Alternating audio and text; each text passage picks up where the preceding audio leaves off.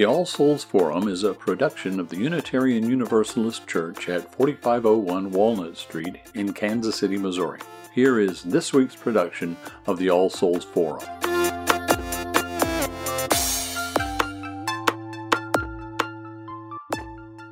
Hello, everyone, and all of you here and online, and welcome to the All Souls Community Forum, coming to you from All Souls Unitarian Universalist Church in Kansas City.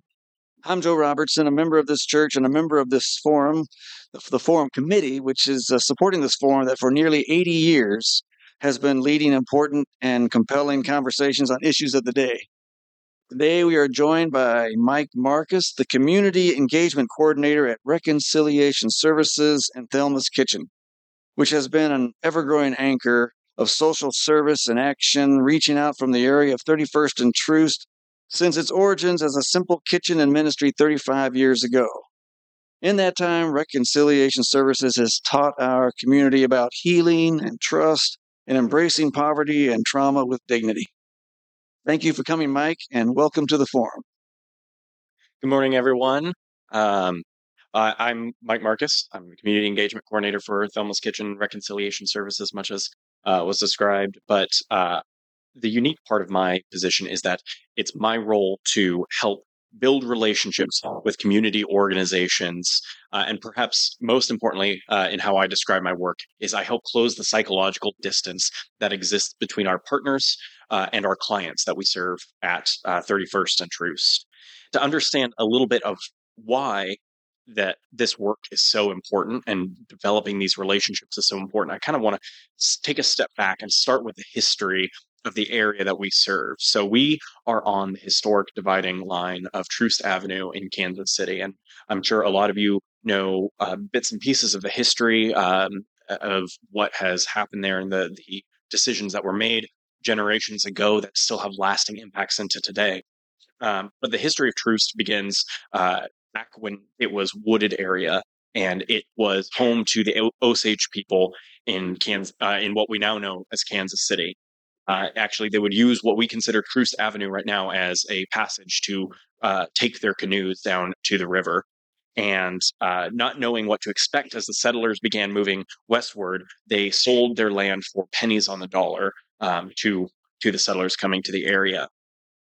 Now, in the 1800s, the area of Troost that we currently serve, our building actually exists in what once was the Porter Plantation, which housed a number of slaves on the Missouri side. Following that Civil War, the land became prime real estate. It had been cultivated so well that it was great real estate. It was great farmland. It was a great place to be, which led to an economic boom and an economic bust in the 1890s. During this time, as people were making decisions about how do we go from here, where do we grow from here, immigrant families began making their way to Kansas City and helped develop that area to be full of business, to be full of homes, to be full an economic driver for the city and for the state. Following desegregation, the process of white flight and redlining on Troost Avenue led to historic discrimination and disinvestment in the community east of Troost. Troost became the social, racial, and economic dividing line of our city through the process of redlining and white flight as the suburbs began to develop. Now, I'm going to fast forward a little bit to talk more specifically about what our work is. And so our work begins with a gentleman named David Altschul in the 1980s. He was an insurance salesman from Johnson County who, through some trials in his own life, became inspired by Scripture to love and to serve the poor. And so in 1985, he began just of his own volition going to an apartment complex, the LaSalle apartment complex at the corner of Troost and Linwood, which was a picture of some of the historic disinvestment, the historic trauma that exists in our community still today. And he just began providing food and assistance wherever he could. And he met Thelma Beaver, who was an African-American woman who her upbringing was very different in Texarkana. And she grew up and lived a life of poverty and trauma and addiction. But the two of them fell in love. And in 1986, much to the opposition of their family, their friends, their church body, that they chose to marry. And they bought what was a defunct building at the corner of 31st and Troost, where we still operate today. They, in their first month of marriage, they had 20 people living with them. They just would cook and clean for each other and try to give people an opportunity, meeting needs wherever they could find it. And so as time went on, they really became invested in their prayer and spiritual life. And eventually, David Altschul became an Eastern Orthodox priest. They Eastern Orthodox priests, yes. And they started a church out of that building. One of the floors on the building, they had a community living space. They had the kitchen on the main floor where they were doing ministry, and they had a church on one of the floors of the building. And so Reconciliation Services started as Reconciliation Ministries at this old building at 31st and Troost. They served hot meals and just shared compassion and assistance with anyone in need that would come their way. 31st and Troost. The work that they started in the 1980s continues into the work that we are still doing today. In 2005, Reconciliation Ministries became Reconciliation Services, a nonprofit entity that was rooted in the profession that all people are living icons of Christ and worthy of veneration from that Eastern Orthodox tradition. And just to give a little sample of the kind of work that we are doing today, in 2002, we just, fresh off the presses, some of the services that we've provided 600 hours of individual therapy, 300 hours of group therapy, 2,500 hours of case management, 6,000 lunches provided at no cost to folks coming to receive services and at other local nonprofit agencies. We have 71 foster grandparents in 20 different sites, 3 of which are new. We're continuing to rebuild that program following COVID. We had 160 people have access to to medicine cabinet assistance, get medication that they need. We had 255 clients, so that's 255 individuals and or families. So that number is much higher. Received 1.2 million in rent and utilities assistance.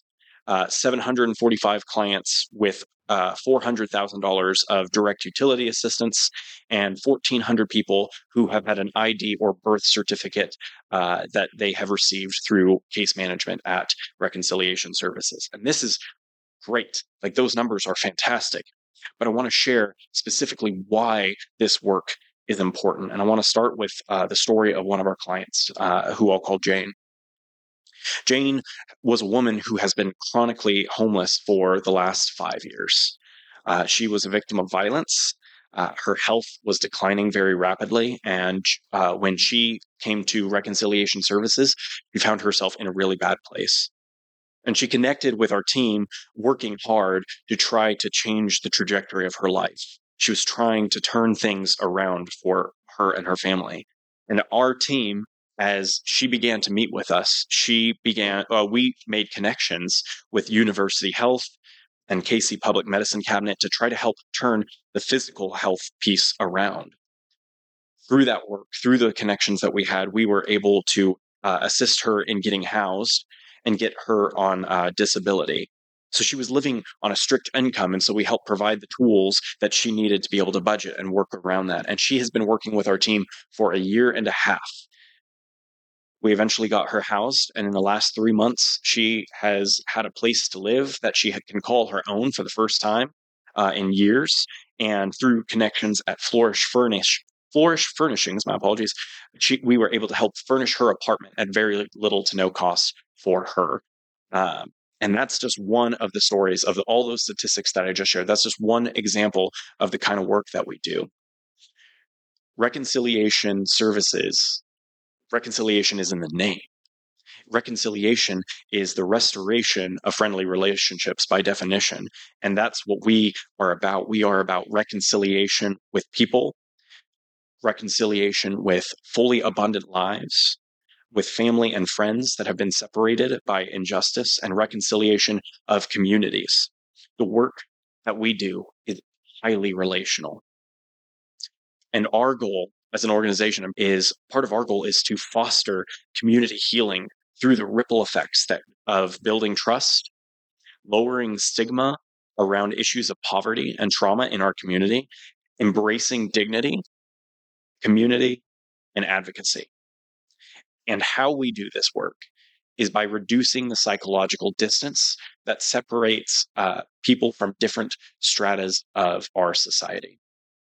The stats that I shared, those are awesome numbers, and it's great to see how the program has continued to grow, even in the midst of a big transition. We are currently temporarily housed while some renovations are going on our building, and that has changed the way that we've had to do some things, but we are still continuing to generate more and more impact. And this is awesome. But what matters are those individual stories that really show how reconciliation happens in our community. Lives are changed not quickly and efficiently, as you just heard in the story of Jane. She's been receiving case management for the last year and a half. That is a process, but it is changed by reducing the psychological distance and by engaging with and empathizing with those who have different stories and different testimonies than our own. One example that I think of when I think of what it means to close the psychological distance, and this is one that we can all relate with over the last few years, is the issue of COVID-19. COVID-19 started as what seemed like a really far-if issue.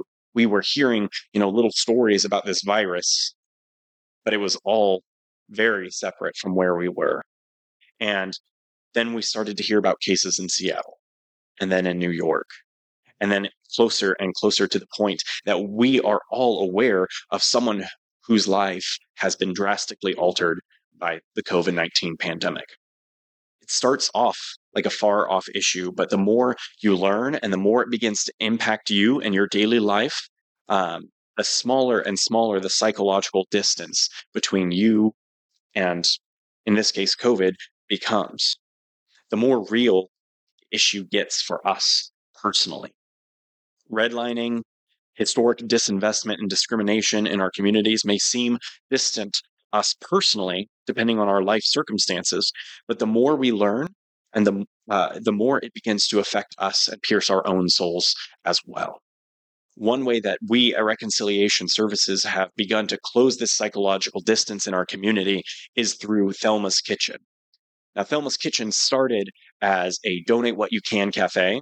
And so anyone could come in and for pocket change, or if you had no money at all, you could bus tables for a few minutes and you would get a delicious home cooked meal with the dignity of choice. It was a restaurant style. And so it's not like a soup kitchen where you're handed whatever the option for the day is. We had Tenderloin Tuesdays where the line would form around the block to come get a delicious tenderloin. But we instated this pay what you can model. So there was both this dignity of being able to have some autonomy about what you were doing, and there was this dignity of choice that you're not just force fed certain options. You can pick. Do I want the tenderloin? Do I want the chicken bacon avocado? What do I want today? And really have that restaurant kind of feel to it. And so we had this unique community setting where we had unhoused individuals eating alongside business leaders in the community at our community tables. And so we really had a space where that psychological distance and that physical distance that sometimes happens was greatly reduced. And our major impact was that we had what we called community stewards. And community stewards were our social workers, our case managers, our therapists who would be present in the kitchen when it was open. And they would meet and eat and hear the stories of those that were coming for a meal and connect them with resources that might help lead to a more full and abundant life. And again, you see that relational piece. This isn't just a transactional thing. This isn't like walking into the grocery store and buying something. This is a process that takes time. It takes getting to know someone and getting to know someone's story to really have meaningful and lasting impact. Through the connections with individuals, we can begin to make larger connections. In the story of Jane, I made mention of other connections that we had with KC Public Medicine Cabinet and University Health and Flourish Furnishings. And because of these relationships between organizations, we are able to have drastic impact for individuals as well. The cool thing about this idea, closing the psychological distance, is that it isn't about a one-to-one relationship. It's not about one case manager and one individual coming to receive services. It's about expanding social networks in a healthy way so that people have more access to resources and the playing field can be leveled for our neighbors in need. Closing the psychological distance sometimes looks like tapping into our own connections, like the story of Reggie, another one of our clients. Reggie was he was a gentleman who came out of the prison system and got connected through a friend with reconciliation services, looking for a place to be housed.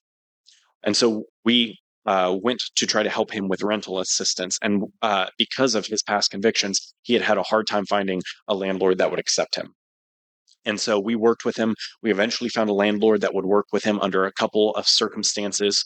He had to have a job. There were certain, he had to meet with our team a certain amount of times. And as long as he would do that, the landlord would house him, even though he was nervous to do so. So he got connected with us. We helped find a way for him to be housed, and he would come to reconciliation services every other day just to check in, to meet, so we could walk with him, learn more about his story, and help him meet his needs. And one day he got into a major car accident, and he was hospitalized for about 3 or 4 months. He had to relearn how to walk. And all the while, we initially didn't know what happened to him because no one knew that we were the ones helping him stay housed. And at the same time, with the COVID pandemic going on, his job had been affected by COVID, and so we were helping him apply for housing assistance through a SAFER grant. And so again, application after application was being rejected. And once he was well enough to reach out, he called our case management team from the hospital and kept working with them while he was in a hospital bed to try to continue to be approved. And finally, after the 6th application, this is a lengthy application process, he was approved. And so his housing was covered while he was in the hospital. And again, he was relearning how to walk. His job worked with him so that he could keep his job even when he got out. And he was able to receive short-term disability because of the advocacy that happened, because we had that relationship with him. When that psychological distance is small, we are more prone to be advocates for people who have experienced a variety of circumstances when there's not that stigma that exists. For him, it was too early for FMLA and his job. And so we really had to work with his employment to make sure that he could maintain his position. And we worked with his supervisor at his job and his team. And really, Reggie was incredibly tenacious. He wanted this. He wanted to see his life change, but he didn't have the resources in the moment to be able to do this and needed the support of someone else. Without that work, he would have been out of a house and he would have been out of a job. And it's a 6 to 7 month process to get approved for that grant. And so he continued to work with us again and again. And after this life-changing dramatic event, he had less than 10 days to edit his case on SAFER to get that grant. Open communication with us and with him was key. Trust in each other, trust in that relationship that had been built through that case management process was key.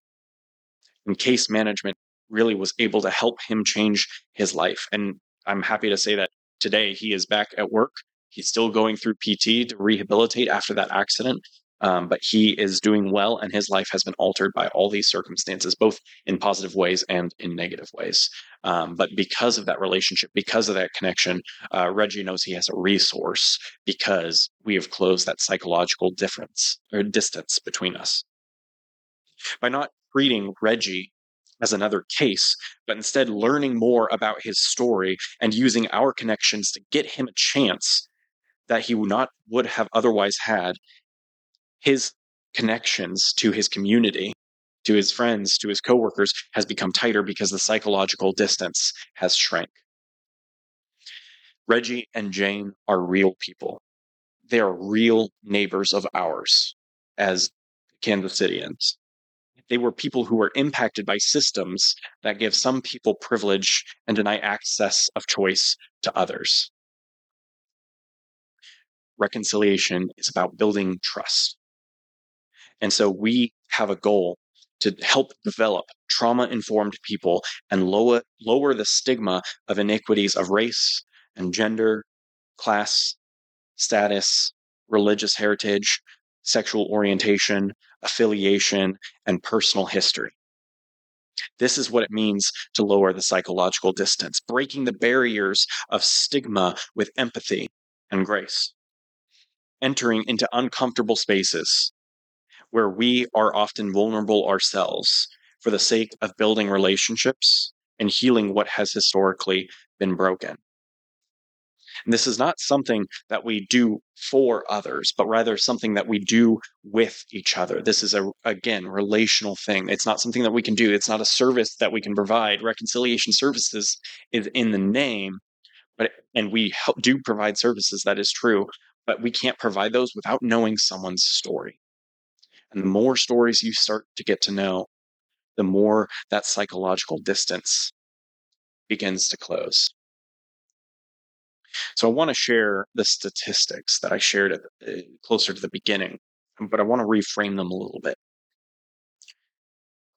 600 hours individual therapy and hearing the struggles of our neighbors who have historically felt unheard.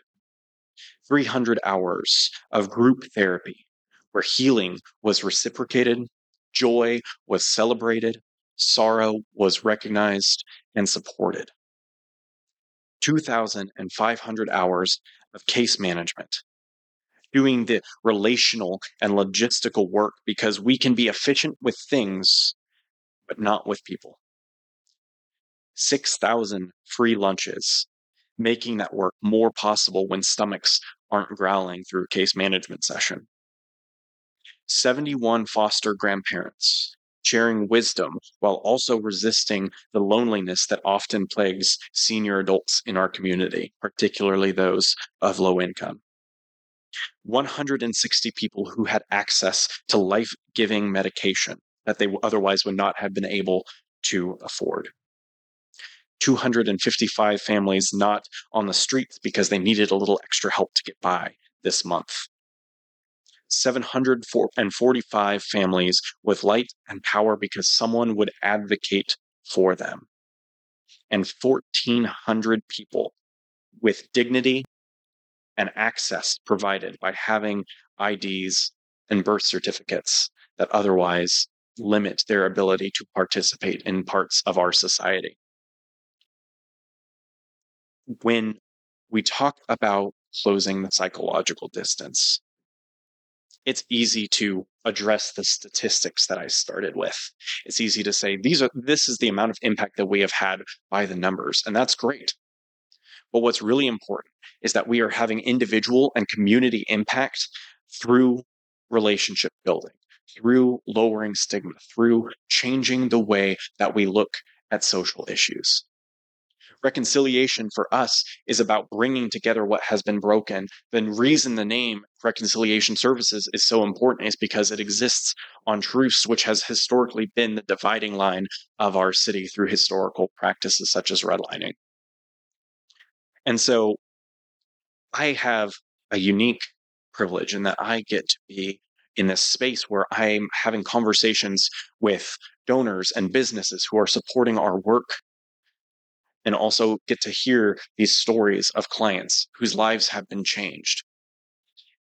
And I see it as my role to close the distance that exists between those two parties. This is how we make lasting community change, is by closing that distance. Part of my role is that we have a lot of volunteers who come through our organization. And this has continued to be one of the most fascinating things since I've started in this role. I host a lot of orientations for these groups, and I have a whole presentation where I go through the history of redlining.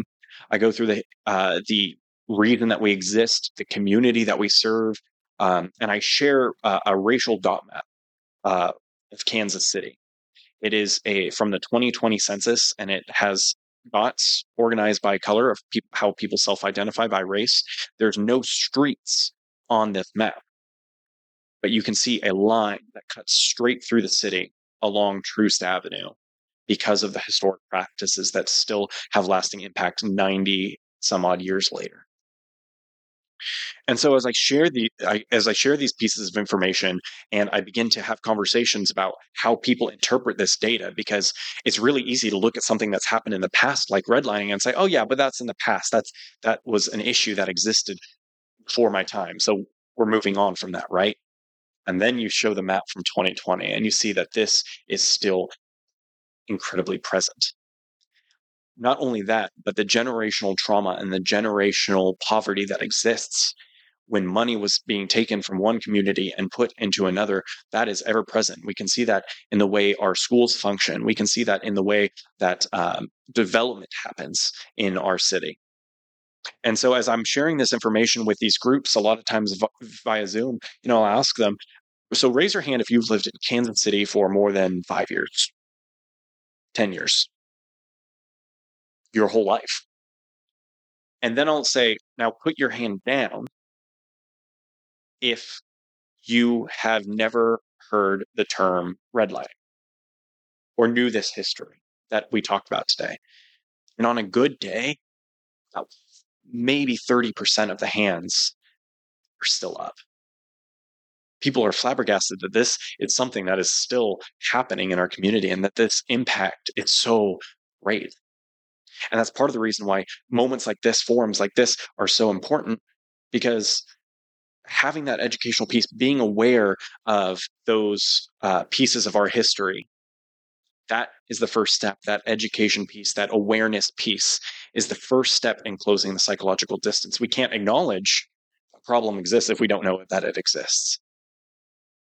So as I sit with these groups and have these conversations, and then they get to come and volunteer, it's amazing to me to get to see some of the impact that happens as they interact with our staff.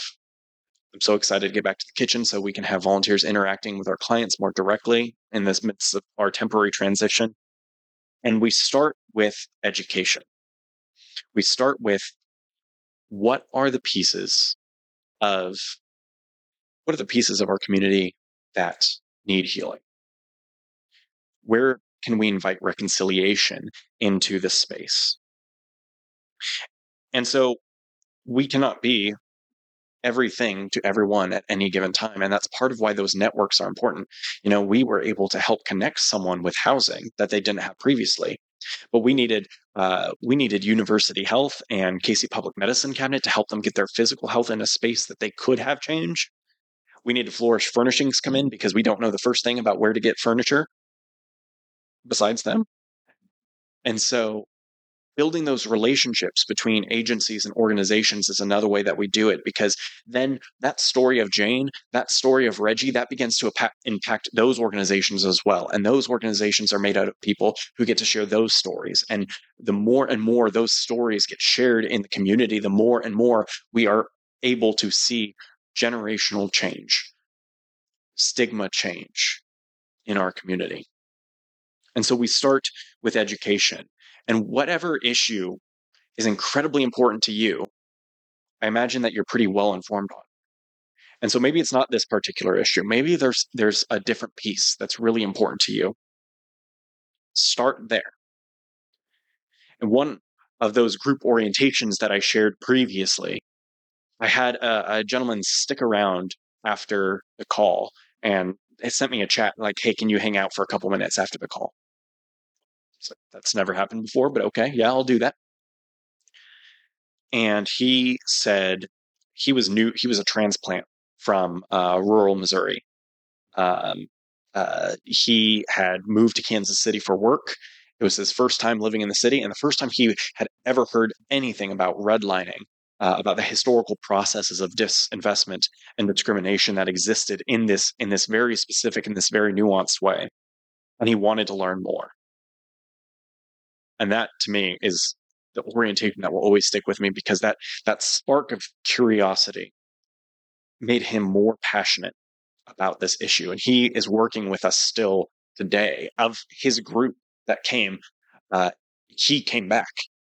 He continued to work with us. It's still working today, still inviting people he meets to come volunteer with us, because that educational piece gave him an opportunity to engage in a new and deeper way with a social issue that he had previously never heard of and previously had never known.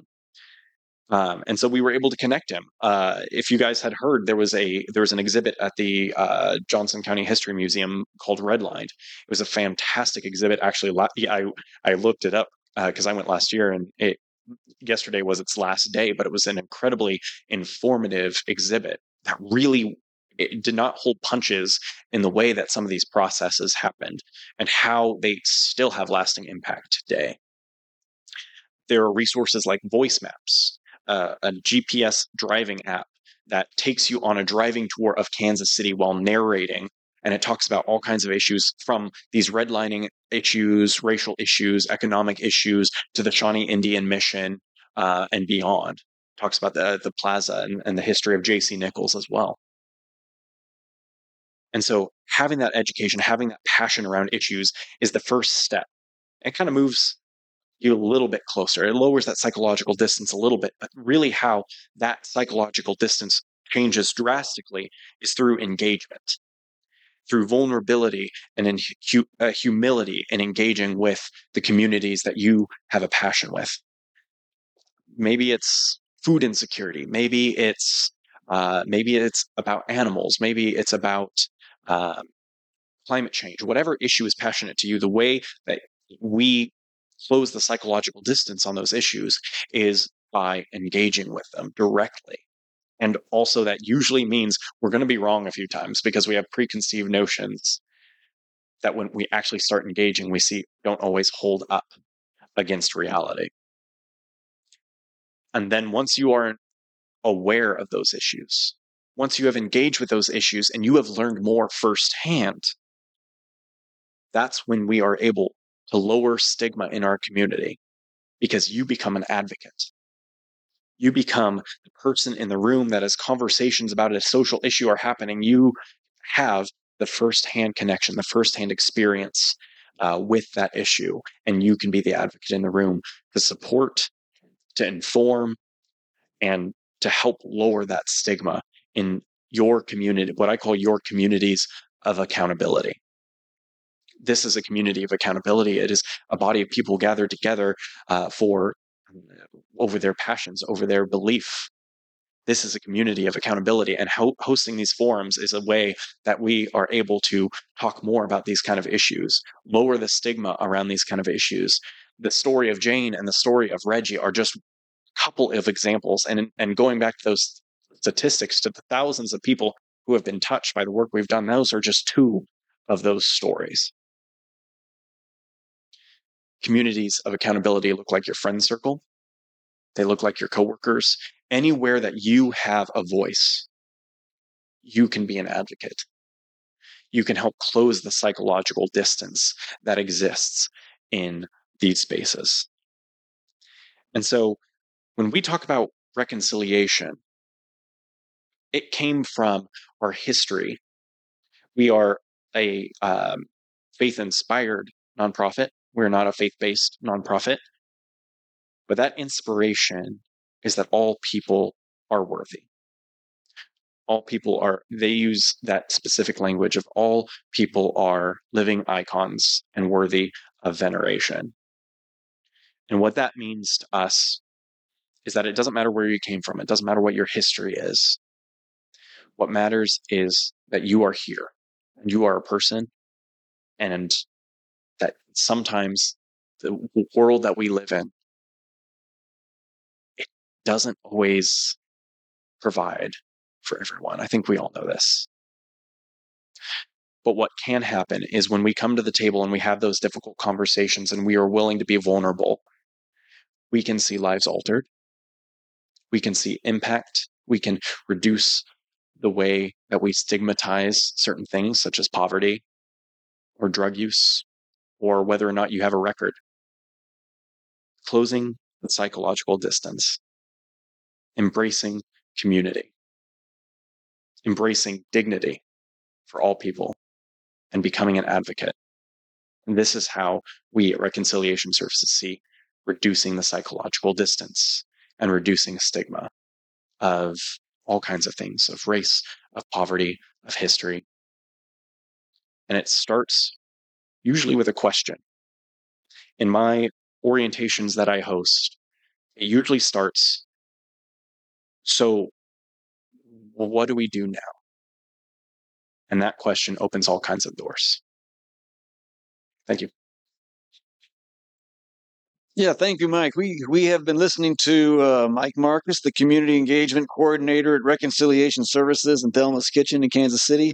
We're going to go to a question and answer period. And I'm also saying next Sunday, Ann Messel and Judy Morgan from the Jackson County Children's Services Fund will be discussing the road to hope for Jackson County children. Let's move on to our questions here. Could you talk a little bit about what case management is in general and specifically how it works with your organization? So case management, we have a large team of, large being a little relative, we've got about 30 folks on staff, and a good chunk of those staff are case managers. And what case management looks like is when someone comes to receive services, it's not just here, fill out this paperwork. It is, okay, so in order to, say, get your ID, we have to fill out this paperwork, but what is the root cause? What is the need that you have that has brought you here today? And really having that conversation to start off. I think one of the most important things about case management is that relational piece that I was talking about in the presentation, is these stories of Jane and Reggie, they don't happen in a very formalized process where it's, let's get as many people IDs as possible. We want to do that, but we also want to make sure, if you don't have your ID, what are some other things that you might need access to? And so our case managers work closely with individuals who are coming to receive services to make sure that they have what they need, have what they came for, also address other things, other iniquities that might exist. And so in the story of Jane, she was looking for housing, ultimately. The reality was, without her story, without the bigger picture of what was going on in her life, we wouldn't have known some of the physical ails that she had. And then we wouldn't have been able to connect her to other organizations.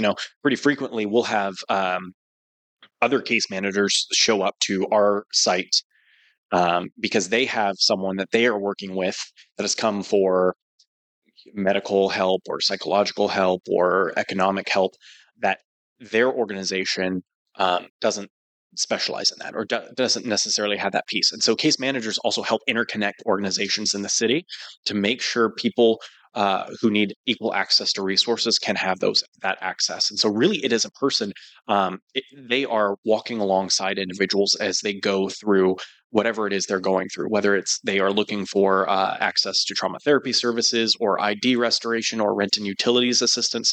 They are the person that walks alongside them.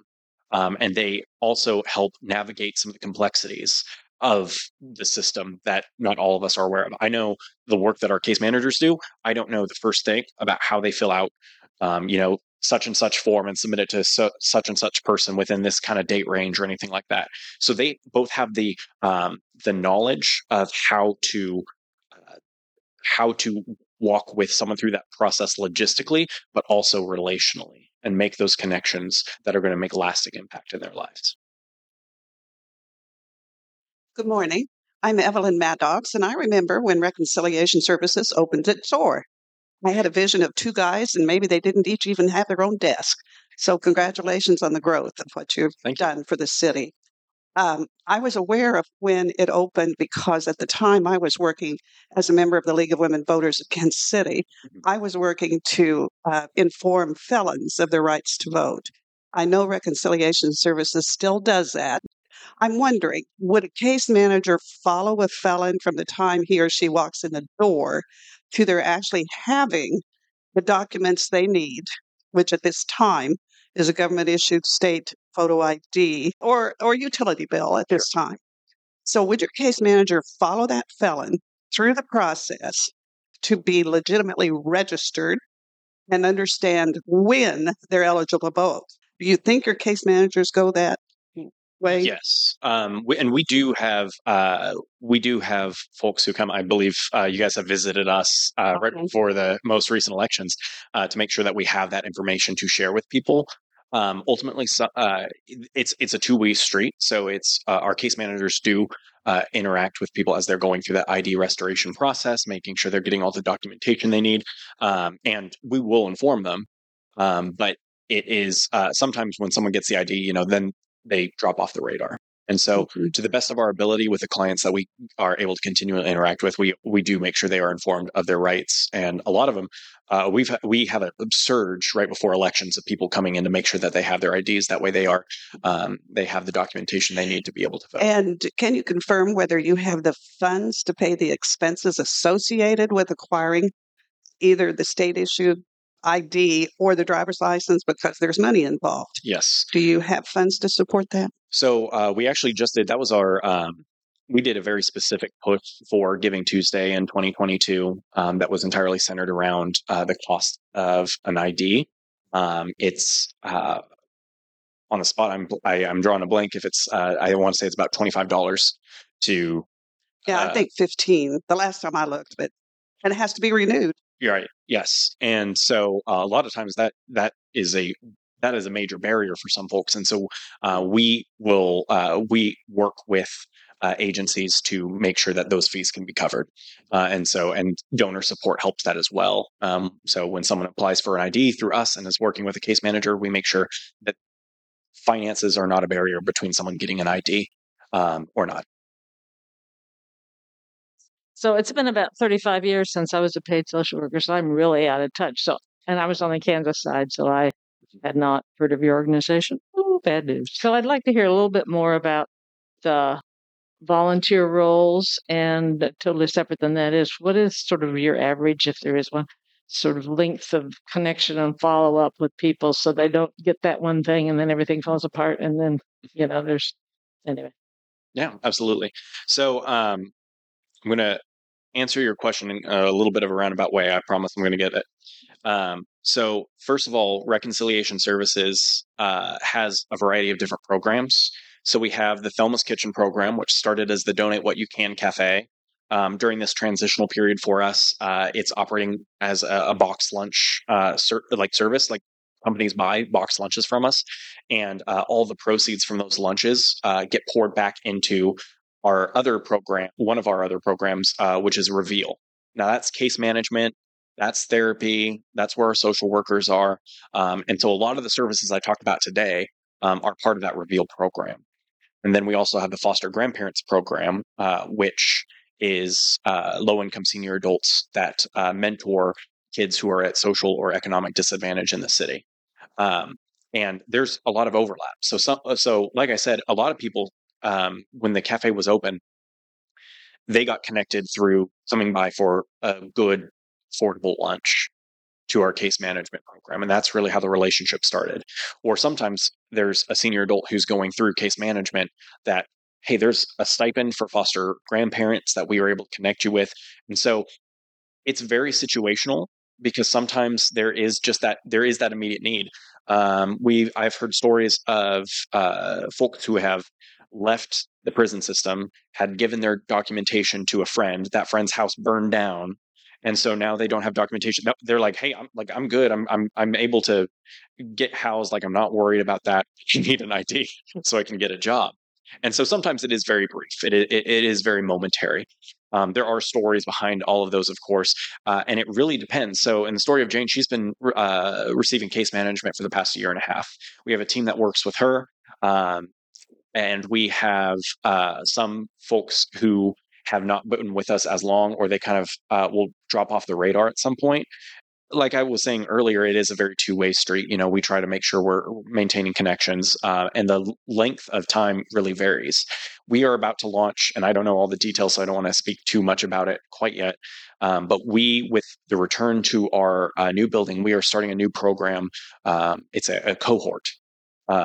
And so folks who are coming to receive services that would benefit from long-term therapy, benefit from some job opportunities that they might not otherwise be able to have. We are working on having the bulk of our case management services, so our individual group therapies, our rent and utilities assistance, our ID restoration, and kind of funnel down people who might need more intensive services, so that span of time that they're working with us is longer. But they're also getting some additional benefits. We will have community partners who will hire our clients and pay them a living wage as they are working to change their life. And so that cohort is going to be a multi-year program, and that's going to be very intentional. And we are still in the planning and dreaming stages of that as we are getting ready to transition, but we are basing it on a lot of historical success from other organizations who have done this kind of work. And so it really, I wish I had a more exact answer for you, but it really varies depending on how people get connected and what their needs are. One of our program directors shared a story. We had a group of students from Pembroke that volunteered this past week, and he shared a story with them of people's needs change over time. He said there was at one point, and I was not aware of this until he was sharing the story. I was like, I didn't know this one, that someone pulled up in a very high-end Mercedes and came in and was asking, "Hey, I need some help with rent this month." Some things in their life had changed, and they had their car, and that was it. And so life can change very quickly for people, and so sometimes they just need that quick touch to be able to have that meaningful impact, and sometimes they need deeper relationship and deeper connection. And so we stay connected as best we can, but again, it's kind of a two-way street. Some people will, eventually be like, "I'm good," and walk away. We also have some folks who now will come in and donate regularly because they received services from us years ago. And so that relationship can also change. It's not always just sometimes they're a client and sometimes they're a partner in the work that we're doing. So the volunteer role at this point in time, we have most of our volunteering is happening through Thelma's Kitchen. And so it's preparing lunches, it's working with our team of chefs, preparing meals, some of which are being donated out to the community. All of our clients who come to receive services will have access to a meal when they come to receive services. And then, as I said, Thelma's Kitchen is also producing meals that are being sold that generate revenue for the work that we're doing, which is a really cool different model. Is because most companies are used to, hey, would you be a sponsor or donate to our organization? But really, this helps us extend the relationship with community organizations and businesses because they're getting the physical thing and also generating impact in their community. We are in the process of the next few months. We are going to be expanding volunteering to also include some case management support and helping work the front desk and greeting people as they're coming in to our space.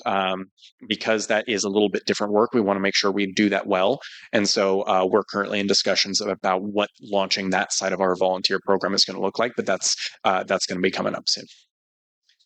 Got a couple questions here coming from our viewers. One is, our services fee free or whatever cost there might be? And then the other is, do you work with felons from across the state line, across to Kansas? Yes, we do not. I'll go backwards on those ones. So we do not limit based on zip code who we provide services with. There are some organizations that do. They have certain grants or government funds that limit their ability to do that. Right now, our limitation with some of the rent and utilities assistance that I'm aware of, I don't know all the mechanics of all of the dispersals we do. So really, the only major limitation for some of the rent and utilities assistance is that there has to be some documentation over how COVID impacted their finances to why they need assistance, and that is not hard to find. Especially, it is not hard at all for us to find that information.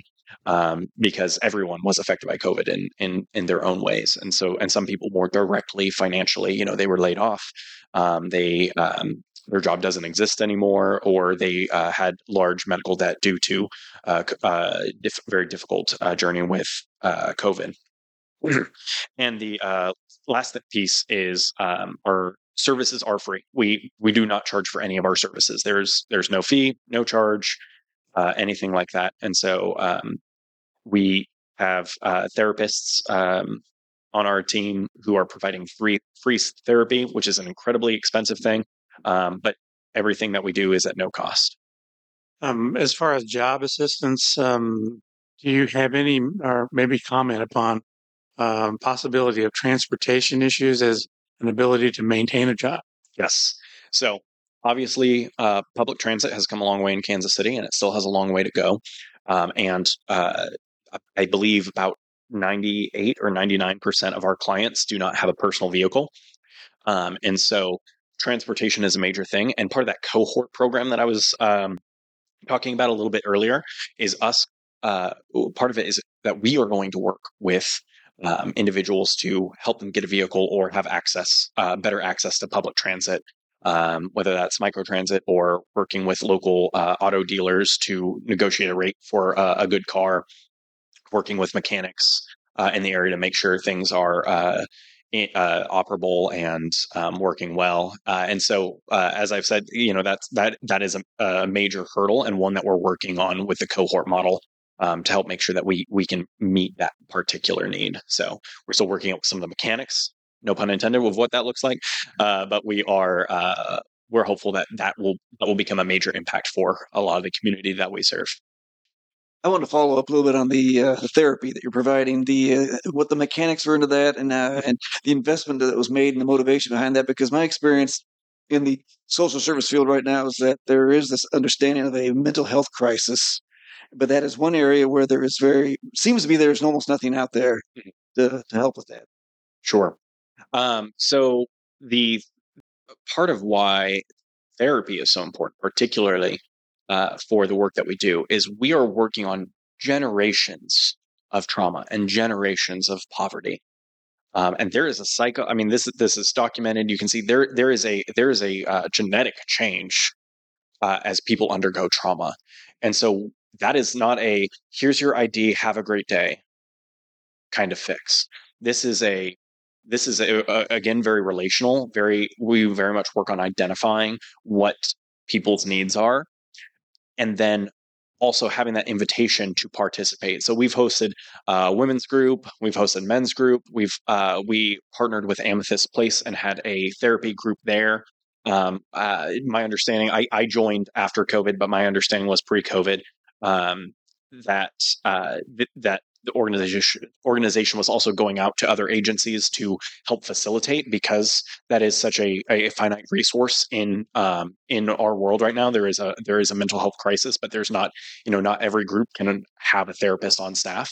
And so the fact that we do, and being able to help host groups and that kind of thing, but working on some of those lifelong changes, because we want to see and part of the impetus behind the cohort model as well is working on some of that generational poverty and generational trauma to help make sure that not only the people that we are working with are impacted by our work, but their families are impacted by their work, and their friends can see the impact, and hopefully that can lead to more positive generational lasting change. And so really we want to be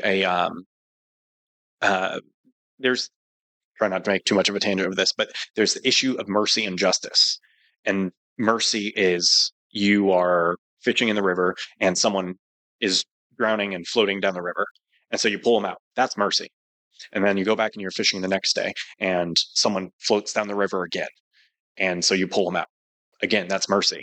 Justice is saying, why are people falling in the river and drowning, and going upstream and figuring out how to fix whatever issue it is, whether it's a rickety bridge or what have you. And so we do the mercy side. We are doing that work that is helping people in the moment, but we also want to focus on the justice side. How do we make lasting impact for individuals, for families, and for our community? And that work is a lot more intense.